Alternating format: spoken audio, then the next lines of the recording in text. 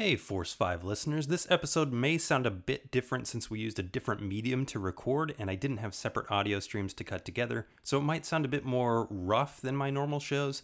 That being said, the conversation's really fun and I urge you to stick around for the whole thing because there are some killer stories in here and some awesome picks for your October viewing. Thanks for joining us for this special preview. And now, our feature presentation. Not just one, or two, or three, or four, but five. Force 5. Welcome to the Force 5 podcast, a show where I force my guests to come up with a movie-themed 5 list, and then we talk about our picks on air. I'm your host, Jason Kleberg, and today I have two guests from the summer's biggest horror film, 1BR. The first is Naomi Grossman, an actor, writer, and producer who plays Janice in 1BR. You may also know her as the iconic character Pepper and Samantha Crow on American Horror Story. Welcome, Naomi. How are you? Hi, thanks for having me. Thanks for coming. The second is Alok Mishra, the producer on 1BR, and what a production it was. How's it going, Alok? It's going very well, sir. How are you? I'm fantastic. Before we get into 1BR, Naomi, I'll start with you. What are some of your favorite movies in general, just so we can kind of get a litmus test of kind of your tastes? Oh, I see. Okay. I'm not to be trusted. My favorite movie of all time is Borat.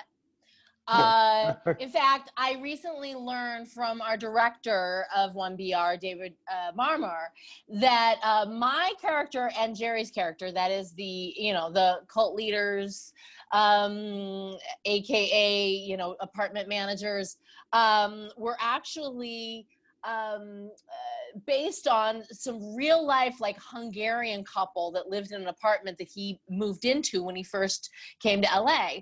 And listen, had I known that going in, I would have had the thickest Eastern European accent. I would have been like Sacha Baron Cohen 2.0. Like, it's a good thing that I did not know that, or it would not have been the hottest horror movie of the summer. It would have been the hottest mess of the summer. So that's where I am. I quite honestly just sort of fell into this horror thing. I love comedy, and apparently comedy doesn't feel the same way about me, but that's okay. No, I'm kidding. I always sort of fancied myself like I always just thought that this business is so hard. You kind of got to get a gimmick, find your niche. And I really thought my place was going to be like on let's say SNL. And as it turns out, it was on IHS. So, different acronym, but same amount of syllables. I don't know. I just feel like we don't always choose our path. I think ultimately what I am good at is extreme characters. And let's face it, big characters like the ones I honed at my time at the Groundlings, which is a sketch and improv comedy theater here in LA, are honestly lend themselves really well to horror. You look at, like, let's say Freddy Krueger, and I mean, he's really just a big character, which if you dial a certain way, totally has a place on SNL. But if you dial it another, it's a horror movie. And, the same goes for Pepper. Quite honestly, there were half a dozen times I was stopped in a hallway by producers. Oh my God, you're hilarious in tonight's episode. And I'm like, oh, it's not a comedy. But at the same time, I think there's a place for it too. You know what I mean? There is that kind of camp quality in horror at times. And like I said, I think sometimes these big characters really lend themselves well to comedy. You know what I mean? Like the same fall down the stairs or on a banana peel can be like hilarious if the Four Stooges, how many drinks in my hand? Three Stooges do it, or or really horrible if it's Jessica Lange pushing down a girl with Down syndrome. I don't know. Am I making any sense? Yes, absolutely. And I must say, I would have loved to see you go full Kazakhstan in 1BR. Maybe in the totally. Yes. It is my goal to one day have an entire country like hate me.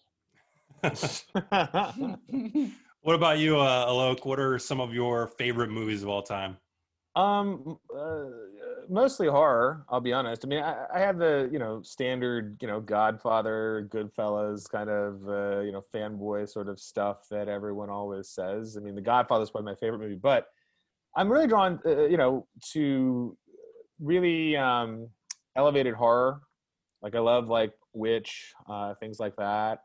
Those are really interesting films that like we want to make. My producing partner Shane Vorst and myself have a production company called Malevolent Films, and that's what we're into making. We had been, this was our first film. We both worked in market research for film. We tested movies for 18 years and worked with the studios and so forth. So this was something where we thought we could bring our expertise and sort of our choice in film, and also trying to help kind of, I guess, mold that film into something that would be very successful based on our prior jobs and so forth. And it was really proof of concept, this film. We put our own money into it. I mean, allegedly, I may have mortgaged an already paid off house for my portion of it, let's say. But allegedly. I'm going to hear a lot of that tonight, allegedly. But I mean, yeah, so that's sort of the background we had, and that's the movies I like. I think I've answered your question, yeah? Yeah, for sure. And your market research clearly worked, because 1BR is not only fresh on Rotten Tomatoes, but it's all over Netflix. As we speak, it's still in my top 10 on Netflix. So congratulations there. Tell us about 1BR. Like, why should people spend an hour and a half with your world? Well, it's a tight 90 minutes. I'll tell you that first off. We're not wasting anyone's time. I think there's certain things we can tell you about it is that we had a great cast, including Miss Naomi Grossman over here for sure. But Nicole Bryden Bloom is a fantastic kind of discovery. We think that David Marmer, the writer-director, is also a fantastic discovery. We're doing another movie with him, by the way, that we were, just talking to some people today about. But we can't tell you what it's about because we're going to J.J. Abrams the shit out of that. Keep that in the box, if you will. But we have a lot of discoveries in this movie, which actually make it fantastic. And then we have a lot of like seasoned veterans like Naomi Grossman, and also Taylor Nichols and Giles Maddie, and also the lovely Susan Davis, who was the Stanhope character, but also the mom in War Games, for example. And she's been in a ton of Darren Bozeman stuff, and she's Robert Altman's cousin, and she's a lovely lady and fantastic and so comically, nice, and a great relief in the movie. But we had a lot of expertise with a lot of sort of new blood, and it all seemed to work out because everyone was very passionate about the project, still are. I mean, we're still coming on podcasts. People are still wanting to talk to us, apparently, after, not only having released in April 24th, and been VOD for a long time. And then, and we're still like floating around, like, the top 100 or top 50, depending on what country you're in. And we're, we were number one on Netflix and top 10, for a while. And, for different people's feeds, it's different things, obviously, sometimes. But definitely the first week and something, we were in the top 5, So it definitely had traction beyond our, friends or what have you. What's the most that all of us could know in one group? Maybe 100,000 people? Well, there's 80 million people that's subscribed to Netflix. It's like, it wasn't us. It was people liking the movie and talking about it, having good word of mouth about it. And that's a big, market research thing, coming back to that for a second. Like, the one thing that really helps a film like this is word of mouth. Because if you tell your friend, this is a dope film, that is 10 times better than any trailer I can pay to have cut. That you're telling your friend is immediately going to move the dial to make them want to see the film or pay to see it or whatever. Netflix is like, you get a subscription, you get everything, right? It's all you can eat. But the people getting their eyeballs on it and their ear holes on it and everything else has helped us get to the point we're at. And, we're very, maybe I'm skipping ahead here, but we have a lot of interest. Studio interest in, like, sequels, and that's all I can say about it. But we'll see where it goes. I can add a little bit to that, only because I really think that a lot of the success, especially on Netflix, could be attributed to the fact that there was no expectations. Like, no one knew anything about this. Like, there aren't a lot of, there aren't big names associated. It was a itty bitty budget, allegedly did a mortgage and already paid off house for it. It was, it's sort of a sleeper, and all of a sudden,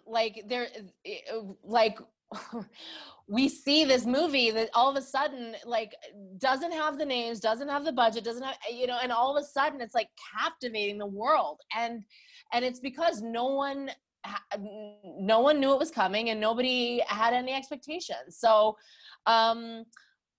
I mean, I just know myself, because that very weekend that it did hit number one, I went to Palm Springs for a little birthday weekend with some 25-year-old twinks. And let me tell you, they started I think they just wanted a break from the booze and pool.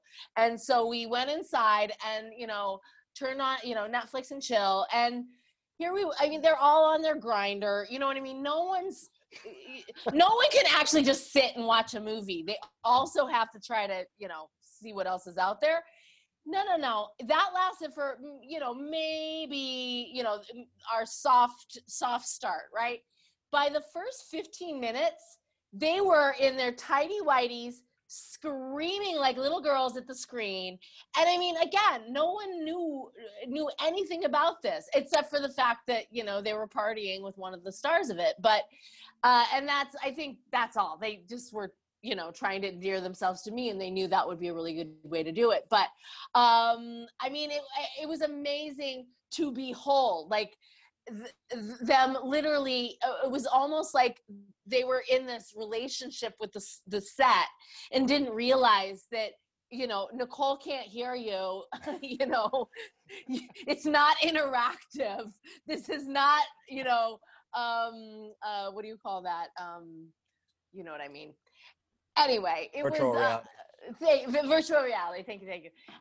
So anyway, it was, in my opinion, it's all about expectations, and this one bucked everyone's, period. Including mine. There's some, I'll save some questions and things like that for afterwards. This is a hell of a resilient movie as well. Listeners, I urge you to stick around after we get through our lists. 1BR went through some insane trials and tribulations to get made even. And we're going to talk about some of those stories, from energy drinks to fires, car chases, and COVID. So we're going to walk through some of that stuff after the list as well. But this is October, the month of pumpkin spice, turtlenecks, and of course, Halloween, which brings us today's Force 5 list.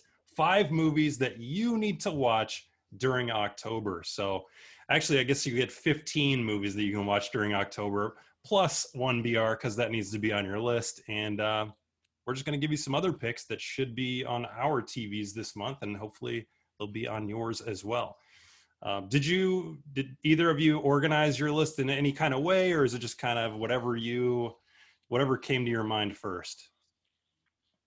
I have no particular order myself. Yeah. Nor so I just have 5 movies, and I made my movies all new movies.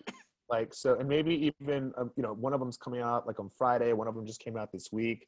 I was on the festival run of our film for a long time, for 6 months of my life, and I met a lot of really great filmmakers and saw a lot of really amazing films that I wanted to tell the world about. And it just so happens that some of them are coming out, the last couple months have come out or whatever. So that's my list, essentially. I'll say that. Mine is probably the opposite. Everyone will have already seen my movies, but you'll definitely get more of a vibe of me. I'm more than just Borat. There's a little more. Can't wait to hear them. My list is really not in any kind of order either. And surprisingly, my favorite horror movies are from the 70s and 80s, but I wanted to bring up some newer films that maybe don't get as much attention. So I'll kind of go from, I guess my most popular to my least popular, and just try and shed some light on some movies that people might not know about, and they totally should. So I'm going to start off, and I'll start off with one from 2001. I know this is not really considered to be a great film, but I still love it. It's called 13 Ghosts. Mm. So 13 Ghosts is a remake of an older movie called 13 Ghosts, but this one is unlike any haunted house movie that you've ever seen before because the house is literally a machine. It is an awesome setting.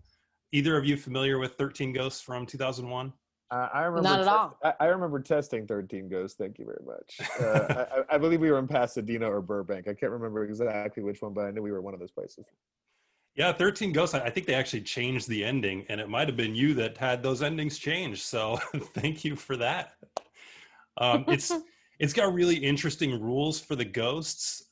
Essentially, you've got this character who they get a call or a message from their long-lost uncle, and he has passed away, and he's left this house to the family, and the family comes into the house, and it's this extravagant mansion made of glass and metal. And they find out very soon after that not everything is as it seems. And who was that relative? Cyrus was the uncle. No, I'm saying who was the actor who played that? Oh, I'll have to look up who the uncle was. I believe it was F. Murray Abraham. It is. It's F. Murray Abraham. Yep. Oscar winner F. Murray Abraham. And people say the poor man's Ben Kingsley. A lot of times. I can respect that. And then you got Tony Shalhoub as the father or the brother who's inheriting this. Also, Matthew Lillard is in there playing kind of a double role. But the ghosts are really interesting. There's some effective jump scares. I'm not a huge jump scare fan, but there are some effective ones in this. And there's this element to these glasses that Matthew Lillard comes in with, and he can put these glasses on and see the ghosts, whereas others can't see the ghosts. And that makes for some really cool scares, and just the design is great. Matthew Lillard, the standout for me in this, and I was actually disappointed to learn that the director Steve Beck really only did one other movie after this, and it's another kind of cult movie, Ghost Ship. Yeah, he kind of like was in that whole crew of what's his face who produced The Matrix. He had that production company that just did sort of these kinds of films, and I forget I should be shot right now. He's like a huge Joel Silver, and Joel Silver had a company. Your internet should be shot. Ghost House or not Ghost? I know, I'm terrible. Do you hear me? Am I back better now? Okay, you're going in and out. Back better now? Yeah, it sounds okay now. Okay, all right. So Joel Silver had a company. What was it called? It was like Ghost something. It's not Ghost House because that's Sam Raimi, but he had this company that would do sort of smaller budget horror movies for Warner Brothers. And this is 13 Ghosts, I believe, was one of them. And the other one was the Ghost Ship movie, I think, as well. But yeah, that director didn't go on to do much. Whereas, fun fact, Matthew Lillard went on to direct an amazing film called Fat Kid Stays in the Picture, or Fat Kid Does Something. Amazing film. It's about this like fat kid who joins a punk rock band, and he won like South by Southwest. So first time out, had an amazing sort of film, and I remember testing it. And he also then has had such a resurgence lately as well. Like he's in a ton of stuff actually, and a ton of stuff coming out. So I can't wait to see him act some more. He also says he wants to be in the new Scream movie actually, because he says he didn't quite die. Maybe is what he said. So I'm happy to see a Scream movie with Matthew Lillard again. I promise you, we'll have my money first day, whether it's on VOD or whether we can go to the theaters or not. You know. I love Matthew Lillard. I'm a huge fan of his. Yeah. He's a very nice guy too. Very nice guy. So that's my number 5, 13 Ghosts. All right. Well, I guess I'll go next. So the movie, no particular order. I'm just going to give you them all at some point, but here's my first one. Movie Spiral, which you can actually watch now on Shudder.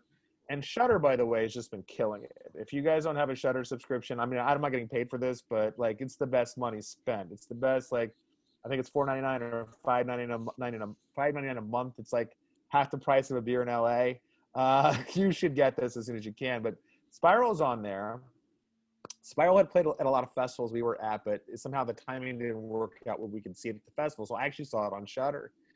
So I'd say this about Spiral. Spiral is a movie if like Get Out had sex with Rosemary's Baby, and then they had a baby, and that baby happened to be a wonderful gay baby.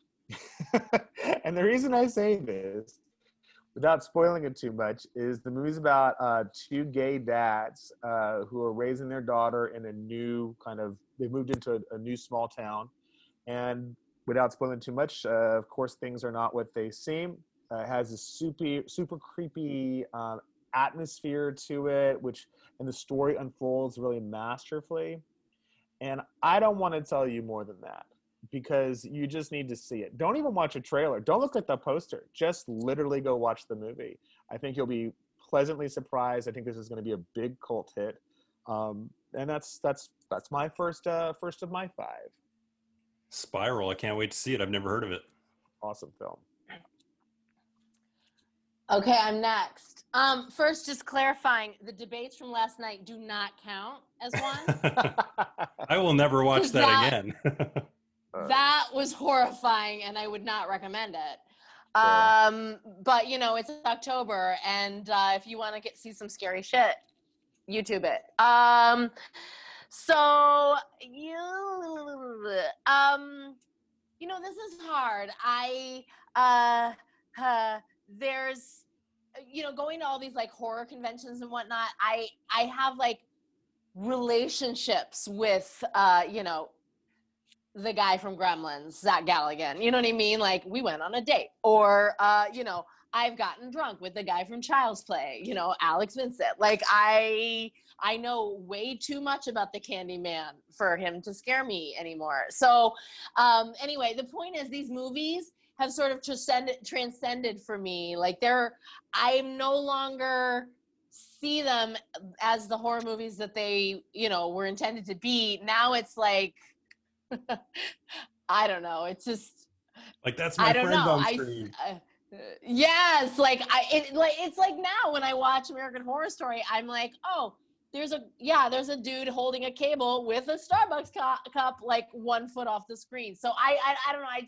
I see things that others don't. But that said, I'm gonna start off. Mostly just in honor of one of my favorite friends from in my horror con visits, and that is Rocky Horror Picture Show. You said October Halloween movies, and so it's not a classic horror movie by any means, but it does have a fun sort of October feel. And Patricia Stevens is truly, she plays Magenta, as we all know, and she has become a dear friend in all of this. And the movie itself, I was a theater major. In fact, that's sort of how I know Alok, actually, is one of his childhood friends growing up here in LA. Went to Northwestern University with me, and she became one of my college friends as a theater major there in Chicago at Northwestern. And when we both moved out to LA, I didn't have any friends. I was essentially like Sarah from 1BR, and so I just made friends with her friends, and Alok being number one. But anyway. The point is, I have a real sweet spot for musical comedies, as does any theater major, and I am kind of a fag hag, if I could say that. Look at me, I'm in West Hollywood, I'm wearing my Pepper shirt, like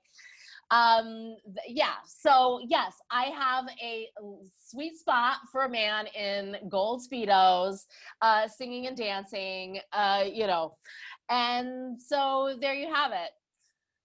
And like I said, if you ever get a chance to, attend one of these cons with anyone from the cast, really, like, I'm not going to lie, at one point, I was at a con, and a fan actually was like, oh, well, this was actually in London where she's from, of course. And a fan was like, oh, you know Patricia. And I was like, yes, indeed. Oh my God, I've got to look her up. Like, here we are in London, And I was like, do you have her number? Like, I don't have her like phone. So she gave me her number. I called it. We were on the phone for a good 20 minutes before and literally we're making plans to like meet up. 20 minutes in, she realizes who she's talking to. She's like, oh, Naomi. Oh, I thought you were a fan. I'm like, Patricia, what are you doing? You're inviting fans to your home? So, yeah, if you get her on a good day, she might even invite you over. Be careful. Just saying. Now the listeners are coming out with not just movie recommendations, but also lunch plans. So that's exactly. Very cool. So my number 4, we're going with another Matthew Lillard movie because I have to. 1996's Scream. So when we talk about him being in Scream 5, I really hope they can find a way to do that. His fate, I thought, was sealed. Maybe not. Wes Craven, of course. I think everybody knows Scream. It's iconic, and it's also ironic because it's a deconstruction of the horror slasher genre, but it also ushered in this whole new era of copycat horror in the late 90s, like I Know What You Did Last Summer and Urban Legend and Valentine movies and all those different movies. So it's also got one of the best opening scenes, I think, of all time that gave you a real great surprise, and it told the audience that everything's on the table. Nobody's safe. It's got a really great villain with a really cool twist. If you haven't seen Scream, what's wrong with you? Go watch it. There's 4 of them now and a 5th coming out, so go see it. I mean, if we're being honest, only the first 3 are the only relevant ones, like, in my mind. Like, the rest of them are like, come on. I couldn't tell you a thing about 4. I don't remember 4. Do you remember any of it? Like, I tried to watch it, and it's like a Kieran Culkin, he's interested. Yeah, what? I don't. It wasn't like, it wasn't amazing. I'll say that. I wasn't that over the moon about it. But as I step on your toes there, should I go into my next one then? This is a great film called Dead Dicks. That's the real name of it, right? And it's this couple, Chris Bavoda and Lee Paula Springer. And they're a married couple, but they are a married writer-director duo, which is very unusual. I will say this. I don't think I've seen hardly any of that ever in my life, as far as, like, horror movies, let's say. And without spoiling it, this movie is about a brother-sister duo. She goes over to his house because he's kind of suicidal and has mental illness. And that's another big part of this movie, which is very interesting. It actually deals with mental illness in a very real sense, not villainizing anybody. I'm a crazy person, I should be locked up, but I'm murdering people, all of the Michael Myers of the world or whatever. It's not like that. It's a guy's a regular guy, just, has manic depression. Maybe hasn't been taking his meds. And so she's got the movie starts off with her getting into, like, nursing program or kind of med school of sorts. And she's got to go over and tell him. And you see that he's hung himself. But as he's hung himself, he walks out and he's naked. There's a dead body over there, which is clearly him. And then there's him over here. And that's all I'm going to tell you about it, because it just goes from there. And it's just bizarre and heartfelt, weirdly. And by the end of it, you're just, like, emotionally spent. An amazing film. You cannot VOD and also a Blu-ray. And you can get it in US and also Canada. Am I breaking up again? Sorry, I'm getting that message. Yeah, you were a little bit there. Okay, US and Canada is the only place you can get it, either on VOD or Blu-ray. I don't know if it has a streamer deal yet, but it is totally worth your money to actually even just purchase it. Because I know sometimes you're on the fence. You're like, it's like it's $4.99 or it's $7.99. Should I just buy it? Like, just buy it. I would just tell you that it's actually worth it. You're gonna turn other people on to it. You're gonna say, hey, listen, this is a great movie. Da da da. It's one of those sort of discovery titles, if you will. Like, 1BR certainly was like a discovery title. People didn't know what it's about, and all of a sudden they're like, "Oh my gosh, this is actually really great!" And then they want to tell their friends. You're breaking up again. Dead Dicks. Can't forget the name. We're dicks. So anyway, okay, sorry. Am I back again? I'm Just sorry. watch Dead Dicks is what I was trying to say. That was hilarious. My mom listens to every podcast we do, and literally, if I could do an impersonation, it would be Dead Dicks. Dead Dicks. She's gonna love it. Well, at least the title got through, if anything, right? But I was just trying to say, watch twice. Watch the movie. Don't watch the trailer. Just go in and see the movie. It's a great film. You will not regret it. It's one of the better films of the year. I'm surprised it's on more people's top 10 list. I'm done with my number 4, Naomi. By the way, like 1BR is best without the trailer. Not that the guy didn't do a great job cutting the trailer, but again, the less you know, unlike, the more you know from the 1980s or whatever, like the less people know, the more surprised and exciting it is. Okay, gosh. Again, in no particular order, I'm just gonna go with Paranormal Activity. Again, I know this is not great filmmaking. I know this because I actually produce my own little like parody of it called Paradrunken Activity, because again, I did I was doing comedy for a while, and I remember I'm having too much to drink one night, and then all of a sudden I'd I don't know, like my underwear, my underwear drawer was wet, and I didn't know why. And I thought, or there would be bizarre things would happen, and there was really no explanation other than the fact that, well, I got drunk and did something dumb and weird in the night. But it did occur to me, what if I just set up a camera and just shot myself, see what happened. Anyway, the point is, any film for me that inspires other art, I think, and not that Paradrunken Activity was art per se, but they took I don't know what the budget was on that. Probably $10,000. about, okay, so it was maybe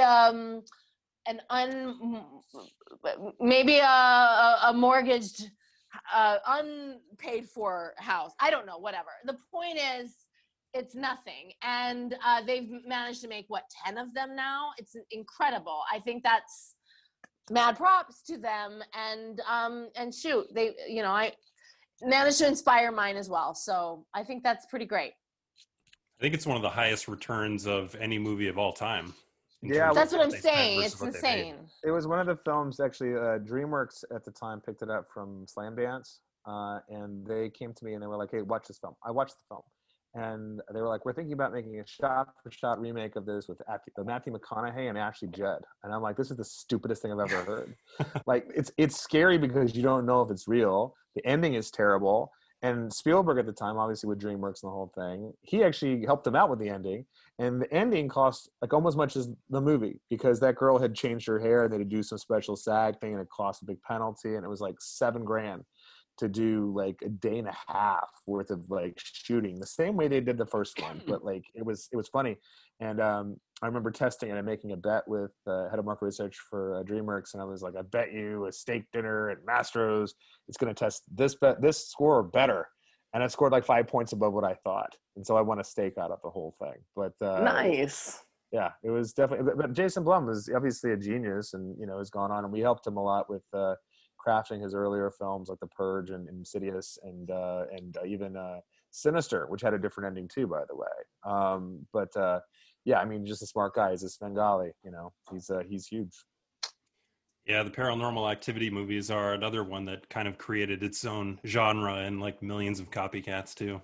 Good So did, pick. I Yeah. mean, the Purge. I mean, the first Purge, I mean, let's be honest, wasn't great. Like, you know, but like the second and third ones were vastly improved, and they have 5 Purges now and a television series. You know what I mean? And so it's like, it's actually again worth its weight in gold in comparison to how much it cost initially, but what it's made for the studio. You know?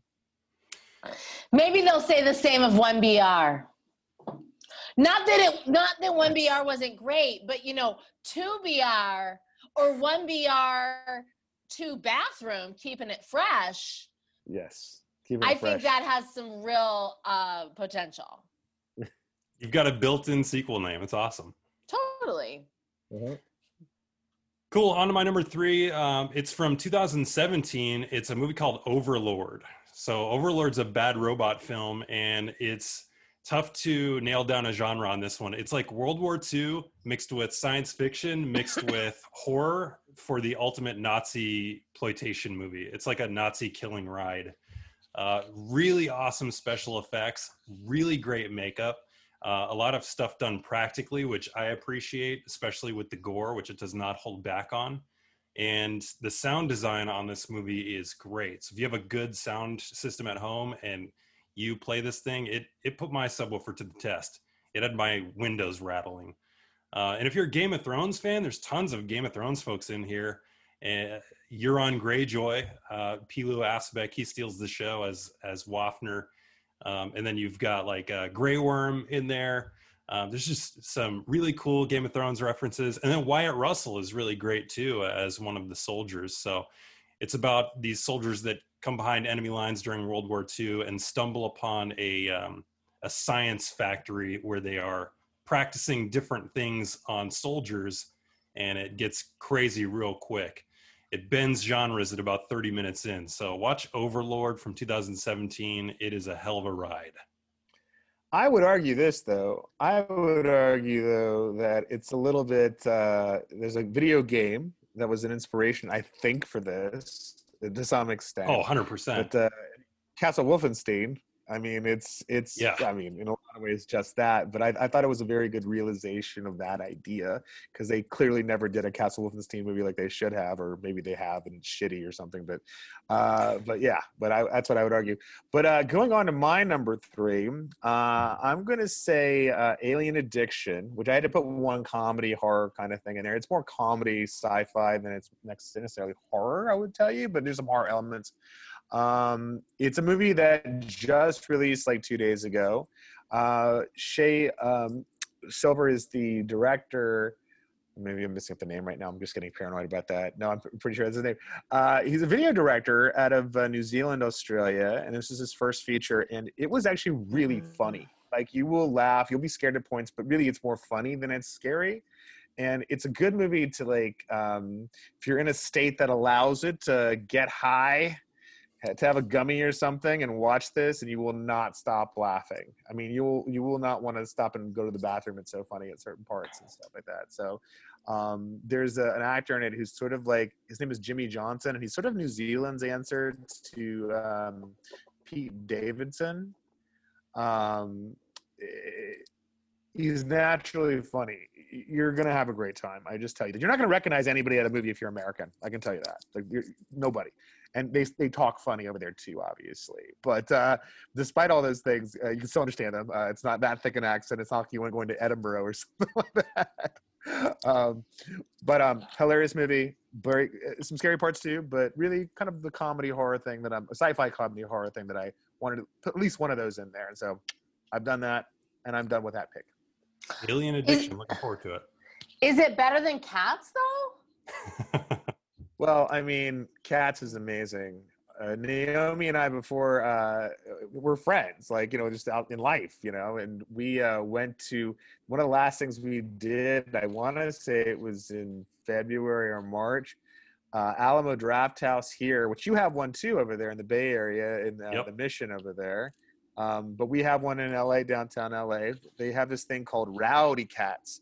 So we got to go and watch Cats and talk to the screen. And so people were singing. Naomi was dressed up like a cat. You can dress up like the part. She was singing. Well, we had taken some edibles. Was the problem, or the brilliance of it. And it was like, I'd never seen Cats in any form. I've never seen a musical, I've never seen whatever. And I'll tell you, we did take a lot. I mean, I took like 25 milligrams, and we had like also beers. And so it's like she's singing this thing at the top of her lungs. And at some point we're just all so high, like, can you just shut up? and then we started looking into how the answer is no. And we started looking into the film because we're just high, and we're like, this movie is a racist. It's a racist movie. Like the only cats are the black cats. Why is Tum Tigger? Why is he the bad cat? Why is Jennifer, Hudson? Why is she and we're like, this is racist. And we start going, racist. And everyone started chanting with us, all 25 people in the theater. It was a small theater. But they started chanting with us, and it was certainly, I mean, I'm going to tell you this, because we haven't got to see any movies in the theater since. Everything's been closed down. This is my favorite movie of the year that I saw thus far in the theater. I mean, Thank you. Thank you. I mean, I will see it again, but I can never not see it high. I have to see it high because I can't imagine this whole thing being as amazing as it was the first time, unless I'm probably high in some way. And I'm not a big person to get high all the time, but for this, I would do it. Sorry, did you go Naomi yet or not? No. Number 3 is Cats. Number 3 is Cats. It's a horror movie. The greatest horror movie ever. No, gosh, although I'm going to stick with the theme of sort of drama nerd, and by now I've sort of established myself as having slightly eclectic taste. That's okay. People are going to see this coming. It's The Bad Seed, which is a 1956 movie for which Patty McCormack, who I've had the pleasure of meeting, was nominated for an Oscar at the age of, I don't know, I'm Googling it now, but I mean, she was like a little girl in this. It's basically about a little murderess her murder gene like skips every generation. So, her grandma was a murderer, then her mom wasn't, now she is, but she's this little precocious little sweetheart that you'd never imagine. And anyway, I actually played her in, I want to say, junior high school. The movie was based on a play by Maxwell Anderson. And then they made it into like this, horror thriller in the 50s, which is of course all in black and white. So you kind of have to know what you're getting into. It's not, it's not going to have like, the buttholes retouched like in Cats. It's, this is pretty low. It's not all that, but she gives a fantastic performance, and quite honestly, inspired me like as an actress. Like this was a role that I played at a very young age, and from that moment on, like, I mean, I swear nowadays with Facebook, our friends from junior high know what we had for breakfast, so it's no mystery. But if, let's say there were no Facebook, there were no Mark Zuckerberg, people from my high school, if you were to say like, where is Naomi Grossman today? They'd be like, oh, she's on a stage or film somewhere, based, if anything, just on The Bad Seed, Parker Junior High School, 1984. So there you are. They made a remake of that. Did they? Macaulay Culkin and Elijah Wood when they were babies. Oh no. Oh yeah, The Good Son. Wasn't that sort of the remake? I thought sort of. I always thought that was. It's like a similar it sounds premise. Exactly the same what you're talking. Okay, I did not know that, and I'm sorry to hear that. Actually, it's not bad. It's not a bad Really? film. He's actually really good being like Macaulay Culkin is the bad guy in the movie. I mean, we'll not spoil it to anybody, but it's pretty obvious. But it's actually fairly effective for what it is. He does a good job. All right.